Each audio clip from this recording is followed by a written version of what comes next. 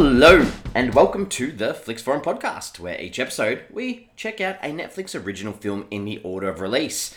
Today, we have a very special out of order episode, and this is on the recent release of the 2021 zombie heist film, The Army of the Dead. This is directed by Zack Snyder. It stars Dave Bautista, Alla Purnell, Omari Hardwick, Anna De La Regura, Theo Rossi, Matthias Schweighöfer, Nora Arneides, Hiroko Sanada, Tig Notaro, Raul Castillo, Huma Qureshi, and Gary Dillahunt. I have stuffed a lot of those names up. I apologise. Huge cast, huge film that has been hitting the world quite largely the last week or so. And if you're listening in the past, then obviously, in the future, that this is in the past. I hope that you've seen this film because I will be spoiling this completely. This is a podcast that's going to discuss the film, scenes, characters, how it was made, all that sort of stuff. So if you did want to watch this film, please make sure you give us a pause now and come back a bit later on because I'm excited to talk about this film and this has been on the horizon as something that I was excited to see. So let's get into it and start off with the fast flicks where I'll do a quick summary of the film. And this one it's during a zombie outbreak in Las Vegas. There's a team of carefully selected mercenaries who break into the city in the hope of walking away with a large cash reward. That's the general consensus for this one. So what's the making of this one got to tell us? How has this one been put together? And this is a bit of a long and winding story, I guess, because Zack Snyder, he wrote the first draft for this about 10 years ago.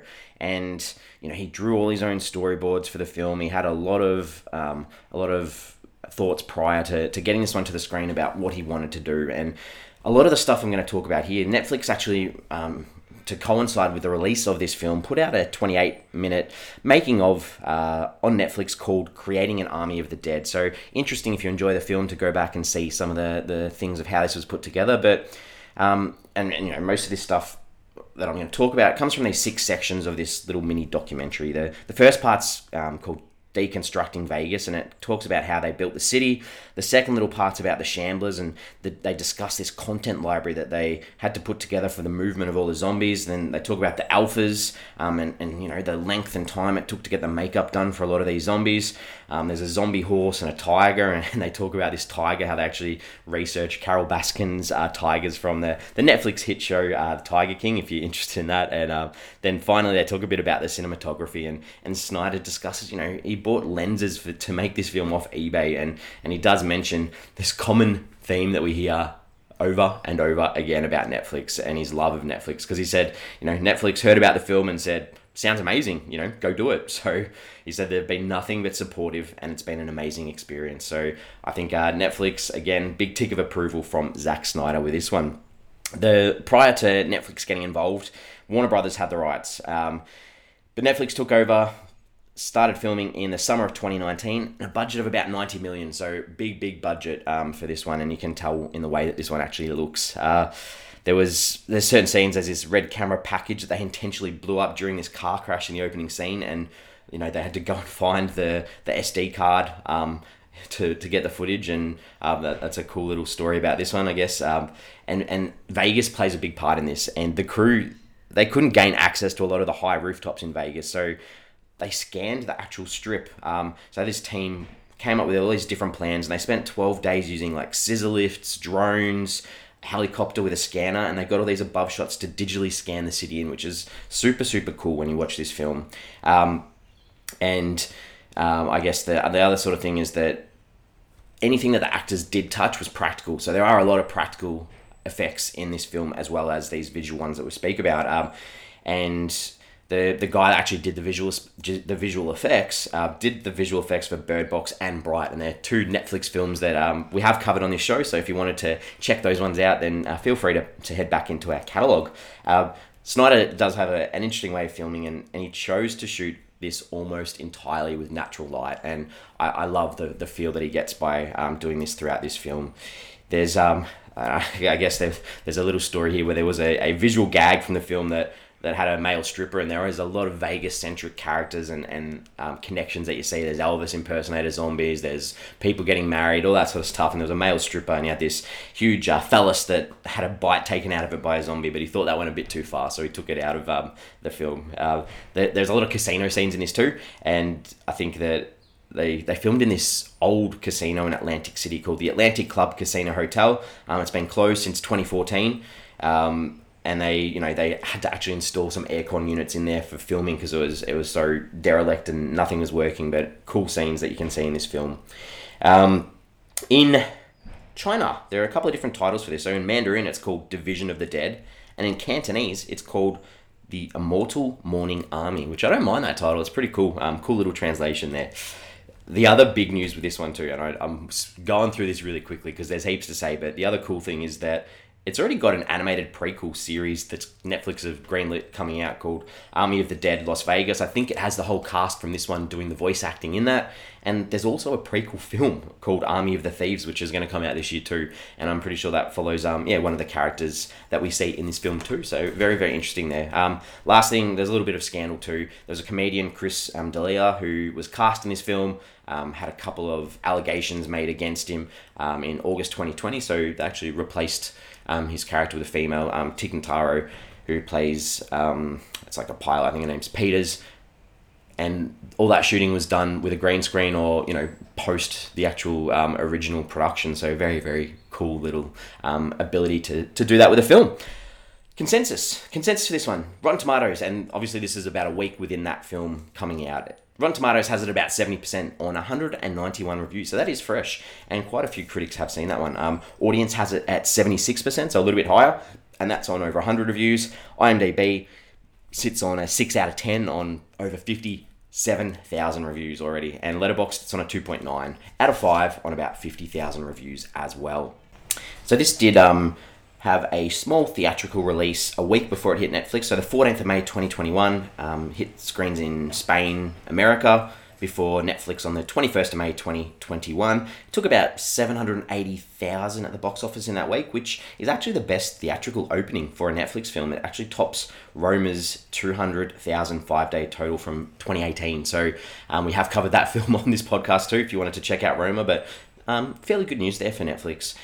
Mentioned before, filmed in Atlantic City, New Mexico, New Jersey, Las Vegas, LA, a whole bunch of places across America fill in for scenes for this. So I will head into my early thoughts for this, where I think that this was really good fun most of the time. It's exactly what you want from this style of film, and something that I'll probably watch again before the prequel film and the TV series comes out, because I did have a bit of fun with this one. And we'll talk about some characters. This has got a huge cast, as I reeled off at the start of the show.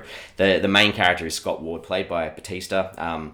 He's this burger flipping sort of guy that throughout the film, and I'm going to spoil a lot of the film through these characters, but throughout the film you work out that he had to kill his wife and the mother of his child because she became a zombie. It's a traumatic event for him, and especially because he can't stand looking at his daughter because it reminds him of his wife. And this obviously has created separation between him and his daughter, and could probably explain why he didn't mind going out and killing so many of these creatures. And that leads into his daughter, Kate, who, she doesn't hate him for killing the mum, but she hates him for not being there afterwards when she needed him.